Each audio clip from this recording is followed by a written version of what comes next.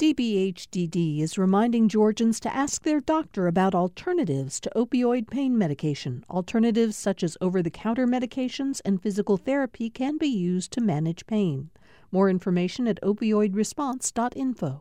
Thanks for listening to the Political Rewind podcast. Be sure to like and follow us and rate us on Apple, Spotify, or wherever you get your podcasts.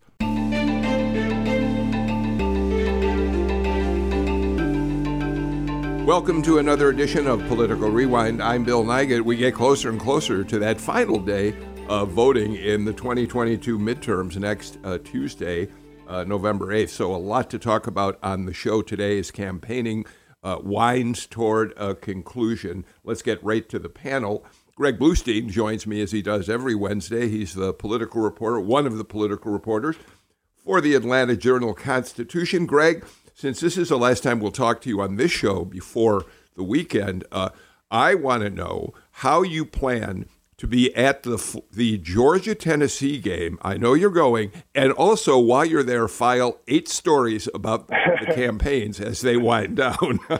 Well, it's all planning, and we also expect the candidates, at least some of them, to be there. Herschel Walker, in fact, is holding an 11 a.m. rally at the Classic Center in downtown Athens just a few hours before the biggest game in Sanford Stadium history, number 1 versus number 2. We can't wait.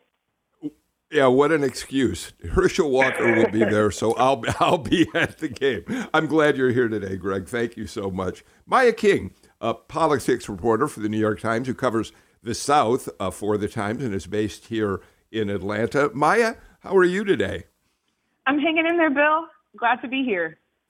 Yeah, thank you so much for joining us. And we're really glad to welcome back as well Chuck Williams, who has been a legendary reporter down there in Columbus and the territory around Columbus for many years, as he turned from print to TV and is now a reporter at WRBL Television in Columbus. Hi, Chuck. How are things down your way? Things are really good down here. My football situation's not near as good as Greg's. I'm an Auburn fan, so I don't even have a coach this morning. Okay, well, I'm very sorry about that. Let's start, Greg. We do need to start with a remarkable figure. It appears that by midday today, we will have seen 2 million Georgians cast early ballots in this election. That is astonishing and tells us an awful lot about the enthusiasm, the passion that Georgians are feeling about getting out and making their voices heard. It really does. And remember, Friday is usually the busiest day of early voting, so we're not even close to to seeing the full effect of early voting. And odds are more than half the electorate, more than half of folks who will vote have already cast their ballots. So it scrambles everything. It scrambles, even media coverage in a sense, right? Debates have to be held earlier. Stories have to, about bios and issues have to run earlier because so many people make up their minds early. And it also scrambles how the campaigns strategize, right? Right now, they're looking at some of their lowest hanging fruit, making sure that likely Democratic voters and the most likely Republican voters have already cast ballots. Once they do that, they can shift resources to voters who don't vote as often, and they can start targeting them more and more and more. Maya, I don't know if you've had a chance to look at the demographics of the voters who have come out early, but we do know and have talked about frequently on the show the fact that the Abrams campaign is counting on having and needs, based on past records of voting in the state, about 30% black turnout to and needs to capture a good 90% of that vote if they hope to win. It looks to me like black turnout has now dipped to 29%. Women voters are still about 10 or 11 points ahead of men. That may be a good sign for Abrams. We don't know. Do you make anything of that kind of data, or are we just looking for something to talk about when we're not going to know anything until Election Day? Well, if you're on Team Abrams and you're looking at the groups that you need to win, I think that's right to pay close attention to black voters and to women. The people that I've talked to in Abrams's orbit have pointed to both of those demographics, saying we need well over 30% of black voters to turn out, and we need for women to overperform, particularly in Atlanta suburbs. So I think there's a little bit of work to do looking at these demographic performances at this stage, but we know that Election Day turnout is probably going to add to a lot of this. Older Black voters have been extremely influential, I think, and have turned out in really high numbers in the first 2 weeks of early voting. I imagine we'll see more Black voters turn out on Election Day. And I'm also looking really closely at this number, not just for Abrams, but really for the entire election, of how women turn out and whether abortion really is the issue that is going to decide this race. Absolutely. Chuck, the Abrams campaign is fighting hard in the face of polling by the AJC just this week, by other polling organizations that have shown Brian Kemp a little bit over 50%, and Abrams lagging behind by an average of about 7 points. But they insist that to count her out right now is a mistake. And partly that's because of what we just heard from Maya about their expectations of their voters turning out in bigger numbers. I'd agree with that, Bill. We're going to have Nexstar, The Hill, Emerson College will drop a poll that was just recently done tomorrow. It'll be dropped tomorrow. So we'll get one last look. We'll see if it supports what the AJC poll shows. So I'm really, really curious to see those Emerson numbers. The Emerson numbers have been pretty good in the past, so we'll have a look at that. You know, I was in Newnan with Governor Kemp on Monday, did a Zoom interview with Abrams yesterday, and I posed a question to both of them, and they sort of answered it but sort of didn't. I said, with more than 1.5 million, now 2 million people early voting, is what's going to happen, has it already happened? Is it in the machines? Is it done? Does everything that happens between now and 7 p.m. on November 8th just reinforce what's already happened, what's already in the suit, so to speak? And Kemp says that some of it's probably baked in, but he thinks there's still undecided voters out there. He's working hard for it. And Abrams went back and said last week, heavy Black male turnout. She said she thought that was a benefit for her campaign. So, I don't know. Is what's going to happen? Has it already happened? I mean, that just keeps popping in my head right now.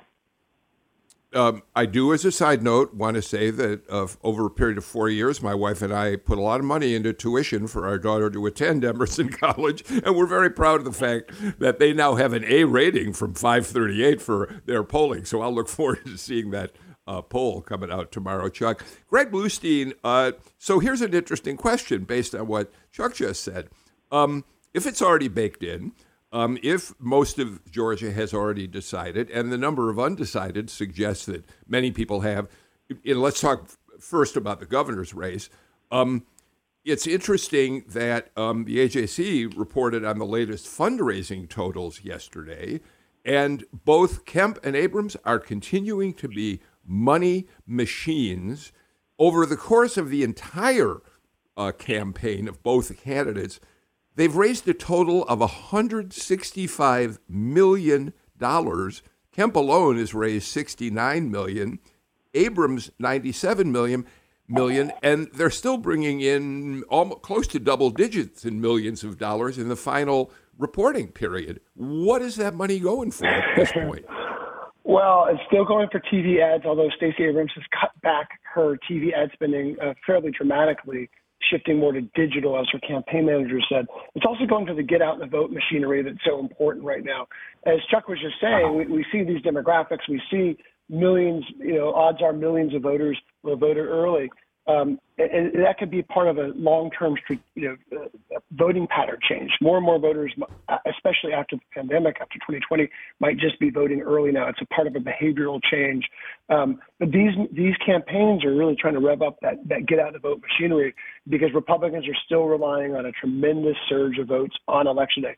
More of their voters tend to vote on Election Day than Democratic voters. Although, again, the encouraging numbers for Republicans right now in these early vote totals is that the single largest age group demographic that has voted early are 65 and older. 39% or so of 65 and older voters have cast ballots.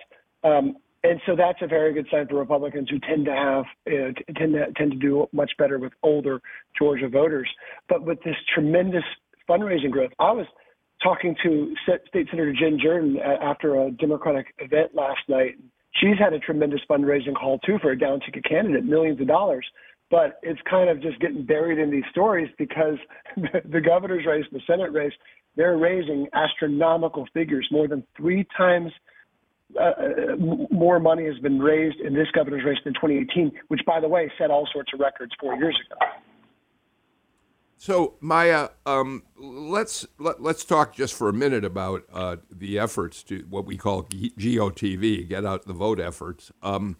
We know that one of the secrets to Stacey Abrams' past success, what brought her so close to Brian Kemp in 2018, and then, of course, elected Joe Biden and 2 Democratic senators in the 2020 cycle, was her extraordinary organization's ability to turn out voters. Georgia Republicans believe that this year they've caught on and they have figured out how to do the same thing. What's your sense of that? Yeah, I was with Brian Kemp yesterday in Cumming, and he mentioned the fact that he felt like Republicans were lagging behind Democrats 4 years ago or 2 years ago in their ground game specifically. His campaign has invested some of its own money into actually turning out Republican voters. You see people like Kelly Loeffler also trying to invest in a ground game strategy. I think what's happening here is that Republicans have picked up, one, on Georgia's changing demographics and that they know they have to work harder to get into different communities, particularly Black, Latino, and Asian communities. And 2, they know that costs a lot of money and requires a lot more manpower maybe than it did 4 years ago.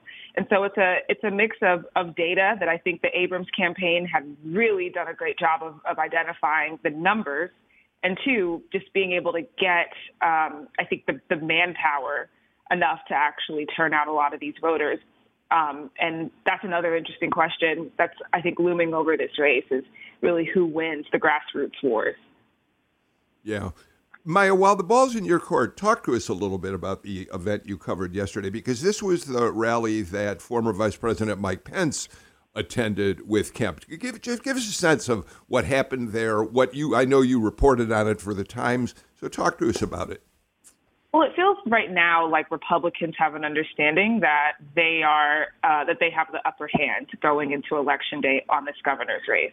And so in Pence, you have someone who is a very recognizable Republican figure, also someone who, like Governor Kemp, has kind of steered clear of Donald Trump. As Greg reported this morning, Trump was not mentioned a single time during this rally. We had a lot of Republican faithful who were just there to really see the governor and see Brian Kemp. You know, Trump is no longer the pull. It was outside of a cigar store in downtown Cumming, Georgia, which is about an hour outside of Atlanta. And, you know, had all the makings of a traditional Republican rally, minus the fact that over 24 reporters and cameras and photographers were there to see if the governor or if the former vice president would have anything, you know, kind of spicy to say. And really neither one of them did. I don't think that Kemp in the last 6 months that we've covered him since the primary has strayed really that far at all from his core message to Republican voters around keeping businesses open at the height of the pandemic, around, keeping crime off the streets, his anti-gang task force. And in that note, he's actually gone after, I've noticed, Democrats a lot more directly in these last few weeks, sort of playing that up. And then, of course, making a more direct appeal to the people of color in these suburbs north of Atlanta. Earlier in the morning, the insurance commissioner, John King, candidate who was running with him, gave a stump speech in Spanish. Like, all of these little things, I think, add up to Republicans really trying to run up the score in these last, 5 days until Election Day? Yeah, that's about right. Yeah. Chuck? You know, I want to play off what Maya just said because, you know, she said that they didn't mention Trump's name a single time at the rally yesterday. On Monday, I asked, y'all got through a whole debate on WSB Sunday night, and Trump's name was never mentioned. And the first words out of his mouth when he answered the question was, well, the moderators just didn't go there, or something like that. And I was like, okay, that's answered. But, it's amazing that all of a sudden this massive Trump presence that was here during the primary was here from all the way up into the primary.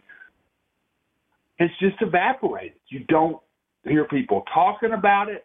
Even in races where there are Trump-backed candidates, you don't hear people talking about it. It's almost like it's just disappeared into the ether in Georgia. It's really interesting how that has happened. Yeah, that's fascinating, actually. Greg, I couldn't help but watch coverage of the Pence visit with Brian Kemp yesterday through the filter of, are you ready for it? 2024. We're not even through 2022 yet. But look, here's Mike Pence, likely going to mount a bid to be the Republican nominee in 2024. People like Brian Kemp can be very helpful to him if he mounts that campaign. And so this is a great way to make a down payment on the future, perhaps. Yeah, and I call it the revenge of the establishment. I don't know if that's the best way to describe those figures who are coming in for Governor Kemp, but they are the sort of, the folks, the people who have lined up, maybe not against Trump, but at least on his bad side. Governor Kemp won't say a bad word about Donald Trump, but of course he's incurred the former president's wrath. So is Mike Pence. So is Doug Ducey, who's coming in, the Arizona governor, coming in for Brian Kemp today. So is former New Jersey governor and presidential hopeful Chris Christie, who's coming in for Governor Kemp on Thursday. They've kind of given the governor, they see in him, he's safe harbor. They see him as a mainline conservative who obviously who might be able to show a path forward in the post-Trump era for the Republican Party.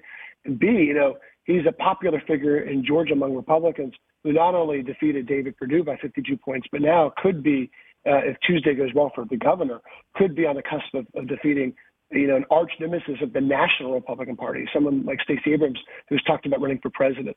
And so if he wins next week, will kind of go up another stratosphere. He used to always joke how Stacey Abrams became more famous than him in his victory in 2018. Now, 2022, if it goes well for him, could have a different story for the governor. So, okay, Greg, so you just threw a different take on that out, which is, who knows, Mike Pence and Brian Kemp presumably could be running against, he could be part of that field in 2024. Are you suggesting that that's where Kemp might be headed if he wins this thing? I don't think Kemp will be headed there, but I think folks will be talking about him headed there, if that makes any sense. And he'll be a sought-after endorsement for for those folks not on Team Trump. Okay, that's fair enough. Maya, let me turn to the Senate race if I could. We've seen polling now from the AJC this week that shows us again that this race appears to be a dead heat between Raphael Warnock and Herschel Walker. And I'm wondering, if you don't mind starting, and we can talk about things much more broadly than this, I'm wondering if you think that this very dramatic on-camera interview from the second woman who has come forward to say that Herschel Walker told her to get an abortion when he got her pregnant, she talked about it tearfully. She talked about the fact this happened 30 years ago, that she felt threatened by Walker when she said she didn't want to get an abortion. I'm wondering, since the first allegation of the first woman seemed to have been absorbed pretty easily by the Walker campaign, is there any reason to think that it is a second accusation, but and we had that for a while, but now the woman's appeared on camera. Is it going to make a difference? Well, I don't know, but I'm not sure that it will, because after the first bombshell report, the immediate reaction from Republican establishment figures and grassroots-based supporters was to immediately support him and even call into question whether or not these stories were real. Now, having this woman on camera does change that latter question, I think, of, whether or not this is just an anonymous person sort of spewing anything that she can at Walker. And I don't want to call into question the veracity of any of these claims, but the politics of them, I'm not sure if it moves the needle, because what Republicans have made perfectly clear in the last 2 months that this saga has been going on is that they honestly have only one objective, and that is getting a Republican into that seat to be a reliable Republican vote in the Senate. Little else matters to them at this point. Chuck? I mean, this is about Team Red and Team Blue. I mean, and I think Maya said it. I mean, I talked to Republicans down here, and they want that seat back. They want the seat that Senator Warnock is sitting in back. They think it's an important piece of Republican rule, and it is, obviously. So, I mean, I can remember, and I know you can too, Bill, an era where allegations like that, I mean, I keep coming back to Gary Hart. I mean, you're done. It's over. I mean, and now, over the last 7-8 years, the psychological impact of these allegations on voters, particularly voters that are staunchly one way or the other, is just not there. And it's a really, it's interesting to watch. It really is. Greg, I'd love to get your take on this, but I do want to say Chuck points out the Gary Hart episode, which was when we really saw the womanizing of a candidate play a big role in his ability to stay in the race. I go back before that. I was on the road with Joe Biden when he was forced to drop out of the race because he had been caught plagiarizing a few comments from Neil Kinnock, one of the conservative leaders of Parliament. Things have certainly changed, Greg. They've changed, but it's also the candidate itself who matters, right? So if this sort of allegation came out against Governor Kemp or another Republican who did not enter the race with personal baggage like the amount we've seen with Herschel Walker, it'd be a different story, right? But in this case, even before Herschel Walker got in the race, the AJC, New York Times, other outlets were already reporting on his history of violence, his history of erratic behavior, falsehoods, conspiracy theories, lies he was promoting, all these other issues.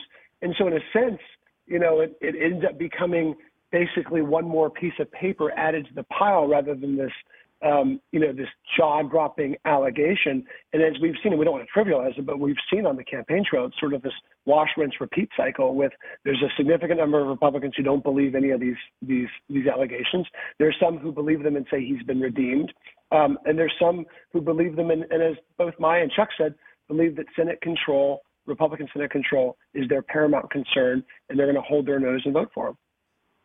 Chuck, quick comment before the break. I did a podcast with Scott Buchanan. He is a political scientist down at Georgia College and State U last night, and he thought that the ad with Coach Dooley, particularly among older voters who are not new to Georgia, was a significant moment in this campaign. And obviously, Coach Dooley's unfortunate timing of his death, but he thought there is a certain segment of the Georgia voter, the Georgia fan, that is going to sit there and look at that, and it's going to actually swing votes. And I thought that was an interesting take from Scott yesterday. Well, Maya, before we get to the break, let me ask you about this. Because you're not a longtime Georgia resident. You've come in. You're now settled here. But so when you see a Vince Dooley in the ad, I get with your political reporting brain, you understand the importance of it. But I'm curious about you as a person when you think about the heritage of Herschel Walker at UGA. Vince Dooley coming forward. How does that strike you? Yeah, as a Georgia transplant, I am doing my homework to understand just how important that is. And I'm from Tallahassee, Florida, so I try to make the Bobby Bowden Florida State connection, and I imagine that kind of has a similar ring. I'm not trying to offend any UGA people, any UGA listeners, to try to equate the two. By no means are they equal.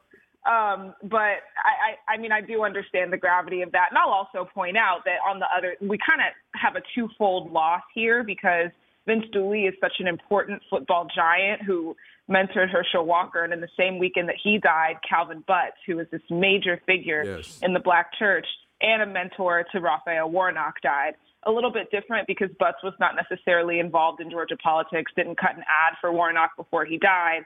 But I wonder if he had come forward and said anything. We already see a lot of Black faith leaders who are coming forward to defend Raphael Warnock. Just feels like, it's important to have these high-profile surrogates now who matter not only to politics but to culture. And I can see how Dooley is so significant in that way. All right. Thank you for that, Maya. Let's do this. Let's get to our first break of the show. We'll be back with a lot more on Political Rewind.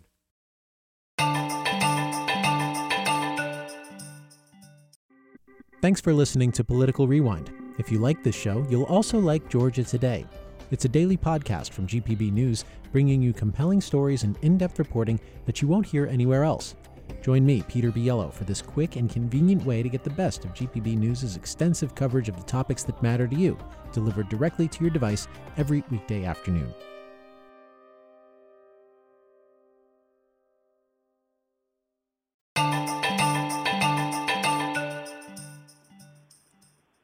One quick note, today is Political Rewind newsletter day. If you're not a subscriber, that's pretty easy to become one. Just go to gpb.org/newsletters, and you'll see our newsletter there. You'll get it delivered to your inbox late on Wednesday afternoons. So we'd love to have you join us. Chuck Williams of WRBL-TV in Columbus, Maya King of the New York Times, and Greg Bluestein of the AJC join us for today's show. We're going to probably talk more about election politics in a few minutes, but let's turn just for a little while, Greg, to the fact that Senator Lindsey Graham, who, of course, we should point out, has been in Georgia enthusiastically campaigning next to Herschel Walker, he's basically lost his final appeal. He asked the United States Supreme Court to block his subpoena to testify in front of Fani Willis's special grand jury.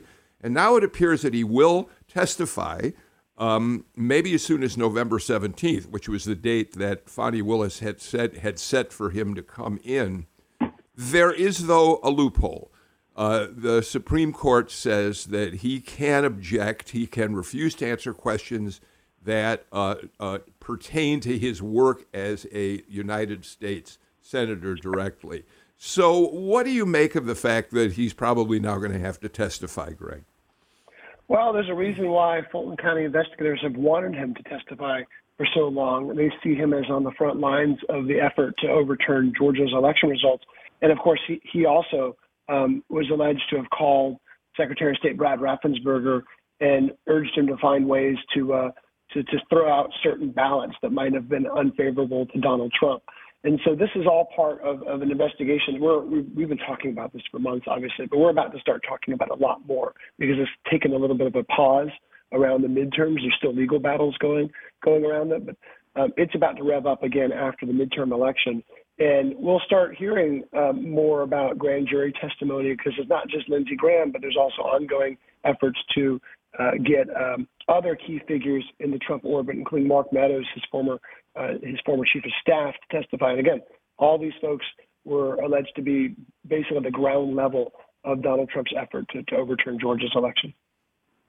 Yeah, that's right. We do know that Fani Willis wants to interrogate him on the phone calls that Graham made to Brad Raffensperger in the weeks before the election. Chuck, Fani Willis, in her brief to the courts, said that, quote, Graham discussed re-examining certain absentee ballots cast in Georgia in order to explore the possibility of a more favorable outcome to former President Donald Trump. Now, that, of course, is the prosecutor's characterization of what Graham talked to Raffensperger about.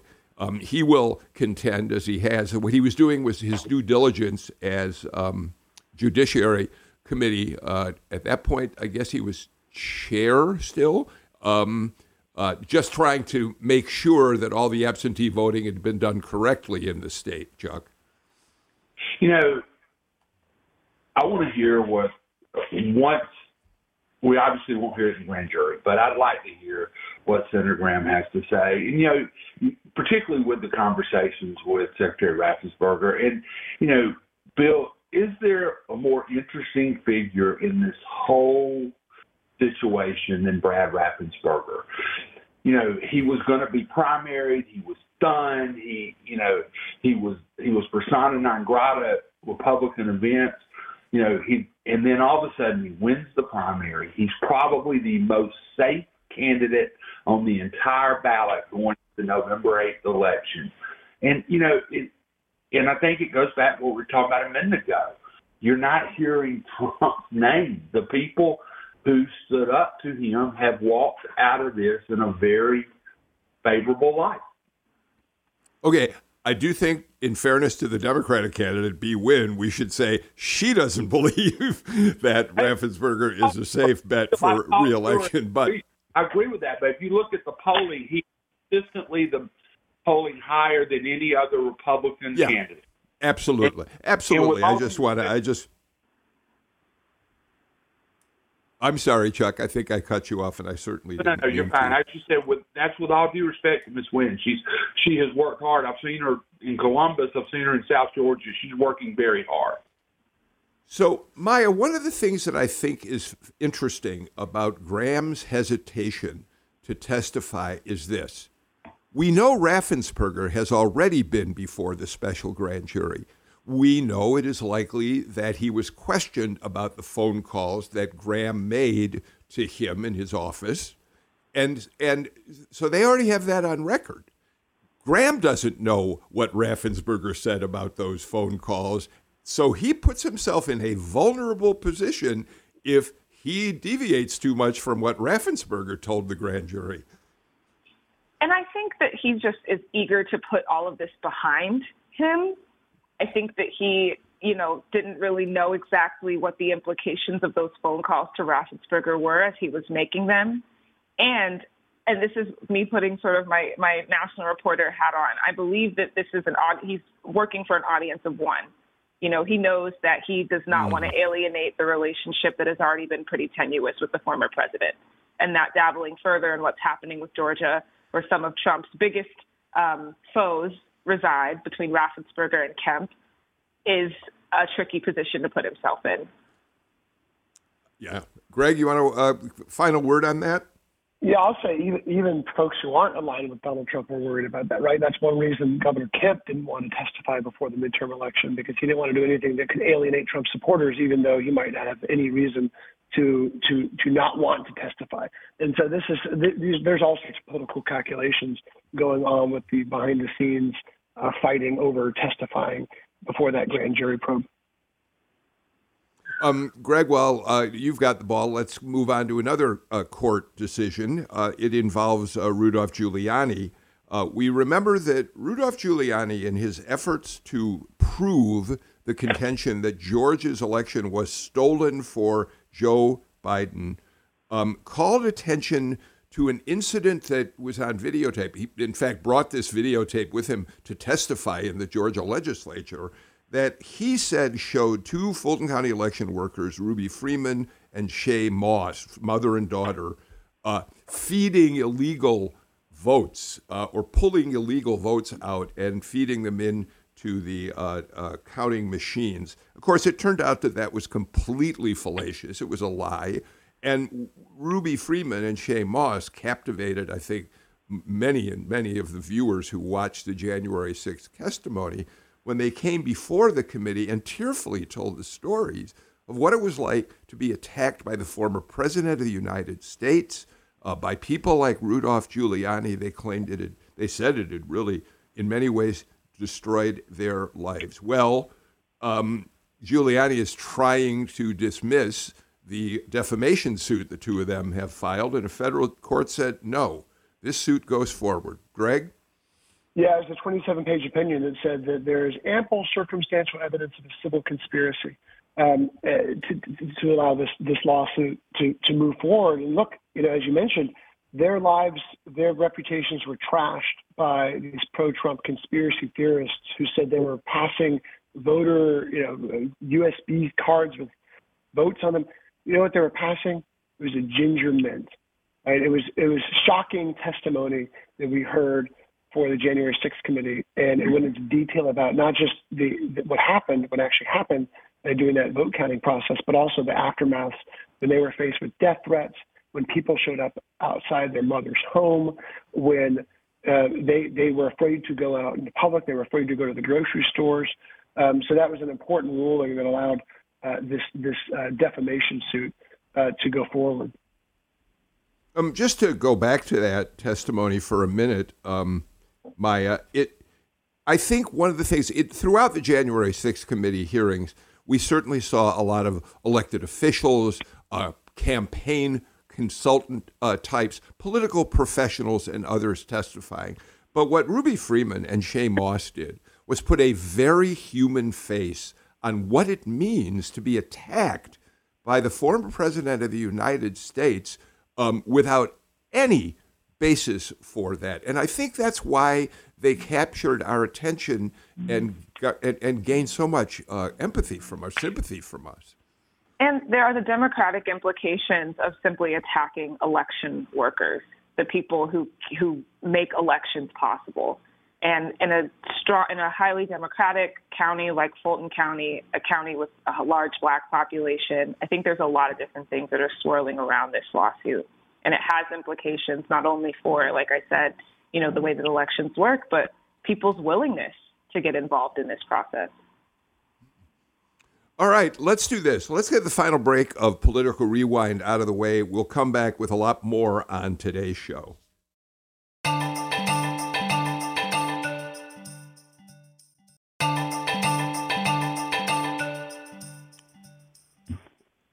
One more note before we move on with the panel. I've mentioned it once before, but I wanted to do it one final time today. Tomorrow night, the Atlanta Jewish Book Festival has its opening night of the fall, and I'll be there to interview Pulitzer Prize winner Jon Meacham.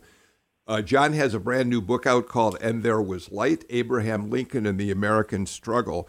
And it's a very powerful study of how Abraham Lincoln developed a moral, ethical, and spiritual basis for over the years moving from individually and personally opposing slavery to coming to the point when he issued the Emancipation Proclamation freeing all slaves. It's a fascinating book, and it's especially important given the politics of our time. I think there are still some tickets left. We'll post a link to how you can get tickets to the Atlanta Jewish Book Festival, and I'd love to see some of you out there. All right, enough of that. Maya, let me start with you on this. It didn't take more than a matter of hours after news broke that Paul Pelosi had been viciously attacked with a hammer by a man who came in looking for Nancy Pelosi, echoing those words that reverberated on January 6th, "Where's Nancy?" as the insurrectionists stormed through the Capitol. We've learned since then that he wanted to hold her, tie her up.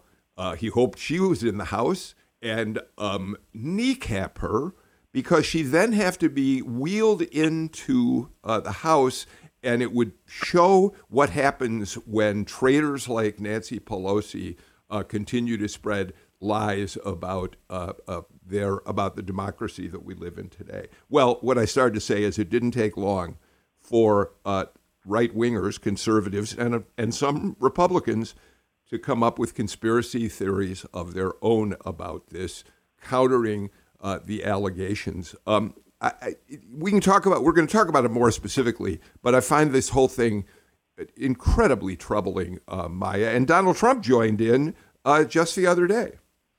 And it's a symptom of the, again, very tenuous moment in our democracy, where people, instead of immediately denouncing political violence, have either stoked it further or compiled some conspiracy theories to seem to justify or just muddy the waters around it.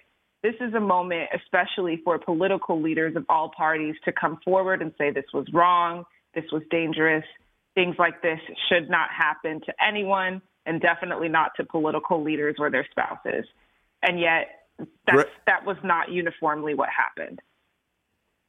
Well, and the counter narrative is already being spun, presumably, among other things, to take away so the conservatives who have been spinning these theories about so many things about the Democrats have sort of plausible deniability. Oh, this wasn't about us, instigating or inciting someone to want to attack the Speaker of the House. This is about the fact that there was some secret relationship between Paul Pelosi and his attacker, Greg. Donald Trump, in an interview on Philadelphia radio, said there were weird things going on in that household the last couple of weeks.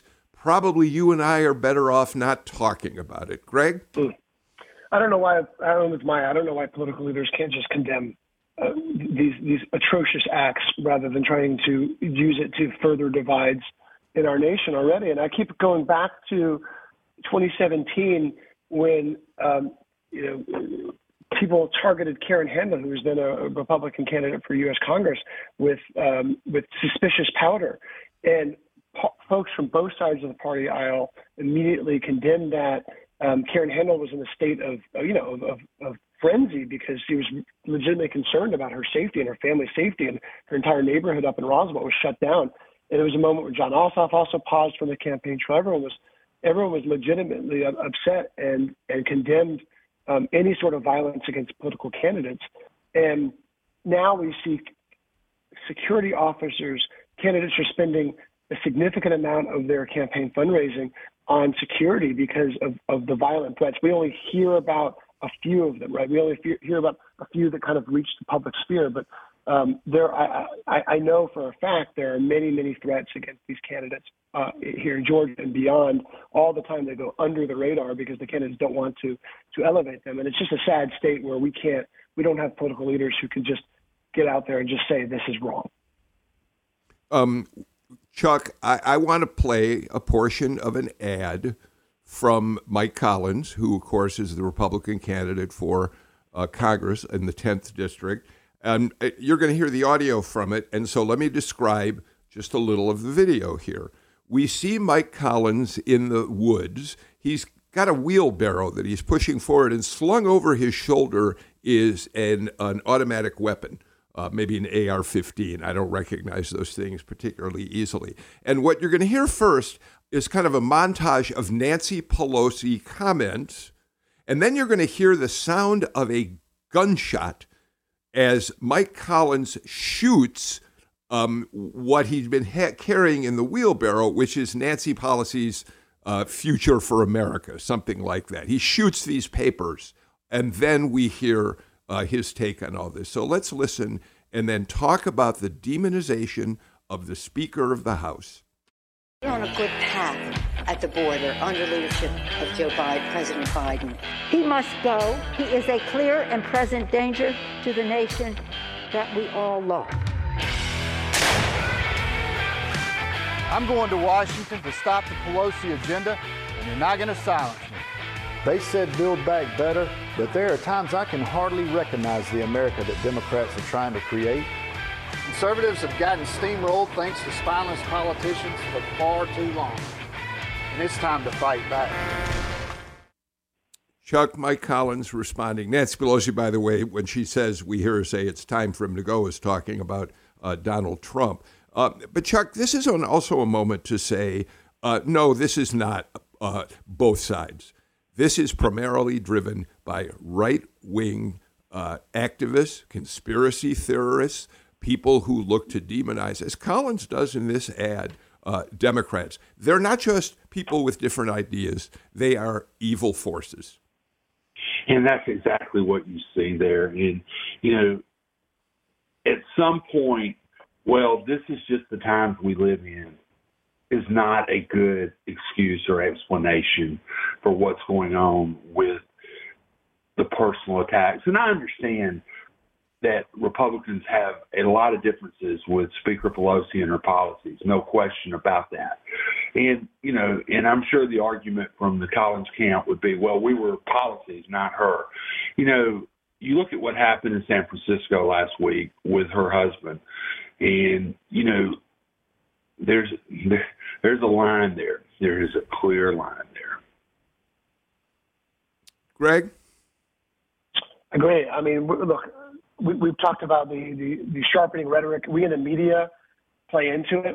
I've called elections battles, fights, and, use that sort of brawlers rhetoric too in my stories.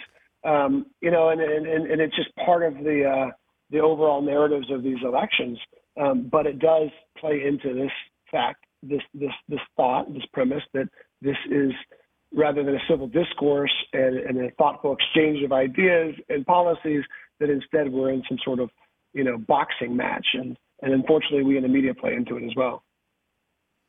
All right. Well, I did want to take a few minutes to talk about that. Listeners have been sending me notes saying, are we going to take this on? And so I wanted to spend a little time. We'll watch how things develop around Paul Pelosi. We know that the suspect in this case is being charged with multiple crimes, and that he said his intention was to go far beyond Speaker Pelosi. He had other targets of his wrath against Democrats who he thinks are somehow destroying the country. I want to go back to politics as we get toward the end of the show, because I have three wonderful panelists today who are all going to be covering the final days of this election. And so if I can, and Chuck, let me start with you. One of the things you've got is a big second district race going on down there, the one congressional district that many people feel is in play. I assume you're going to be watching that, but tell us just in general how you're going to spend your days covering politics coming up. I know we have people coming in on Herschel Walker's in LaGrange on Friday. Ossoff is doing a parade canvas event with Sanford Bishop, second congressional incumbent, on Saturday. Governor Kemp is scheduled to fly in on Monday. I'm sure other fly-ins will get scheduled today or tomorrow. WRBA is the Elections Eve special on Monday night, so we're getting content and kind of getting that all set up. You can see it on WRBL.com if people are not in our coverage area want to see it. But, they told me earlier this week they're not going to send me out on election night. I'm going to get to stay in the office and we've got three major races. We've got the governor's race, the Senate race, and the second congressional race. And I asked Stacey Abrams yesterday about the second congressional race, and she's pushing for extended voting hours in Dougherty County right now. That obviously would could benefit Democratic candidates, including Sanford Bishop down there. They're closing polls earlier than some other places in the state are. So. All right, so you got a full plate. Maya King, you're going to be all over the place, I suspect. Yes, I will be continuing to traverse the state, but I think the closer that we get to Election Day, the one race I'll be paying the closest attention to is this Senate race between Herschel Walker and Raphael Warnock, just because of the implications that it has for control of the Senate and the messages that are getting increasingly nasty the closer that we get to Election Day here. One quick question about that. Because Herschel Walker has gotten so many of the headlines lately, especially after yesterday in the final days of this race, is there a way in which that takes away from Raphael Warnock being able to get his message through the noise? Well, the thing that Warnock has to his advantage is all of this money that he's been able to just saturate the airwaves with. And I think that's really been his chosen argument or his chosen vehicle. And he's gotten a little bit more. I mean, he's pulled less punches now in describing Walker, saying you actually have to know things to be able to run for the United States Senate. I've never heard that kind of language from him before. Yeah, that's really interesting. Greg Bluestein, you, of course, will be everywhere. And by the way, that was one of the one-liners for Senator Warnock at the Obama event on Friday. And I've gotten to see Maya everywhere as well. We were hanging out in Cumming yesterday for the Mike Pence event. Look, we have 4 candidates plus a lot of down-ticket candidates that we're covering, tracking in the political world at the AJC, and I know the other press is tracking them all as well. So every day we have a running Slack channel where we're trying to internally figure out who's covering what and what we can get to and what are the must attends and what are the we would like to attend but don't have to attend type sort of events. And just as Maya is going to be covering a lot about the U.S. Senate, we will as well. But my focus will also be increasingly on the governor's race because as important as the Senate race is for Georgia audience, the governor's race is going to be the single biggest, I think, race for us here in Georgia because of the implications and the influence the governor has on our daily lives. Absolutely. We're out of time for today's show. And I just, first of all, want to say I'm really grateful to all three of you who are working so hard covering the midterm elections as it comes down to the final day of voting. I'm really grateful to you for spending time with us here on Political Rewind today. Chuck Williams, good luck on election night. Maya King will be looking for your reporting throughout the next 5 days at the New York Times. And, of course, Greg Bluestein, you as well. We look forward to reading you every day in the AJC, whether it's the newspaper itself, the Jolt, or all the stories you put online. We're completely out of time for today's show. My thanks to Natalie Mendenhall, Chase McGee, Veronica Evans, and Jake Cook for the work that they do on the show. See you all tomorrow. In the meantime, I'm Bill Nigut. Take care, stay healthy, and go out and get your flu shot at the very least. Bye, everybody.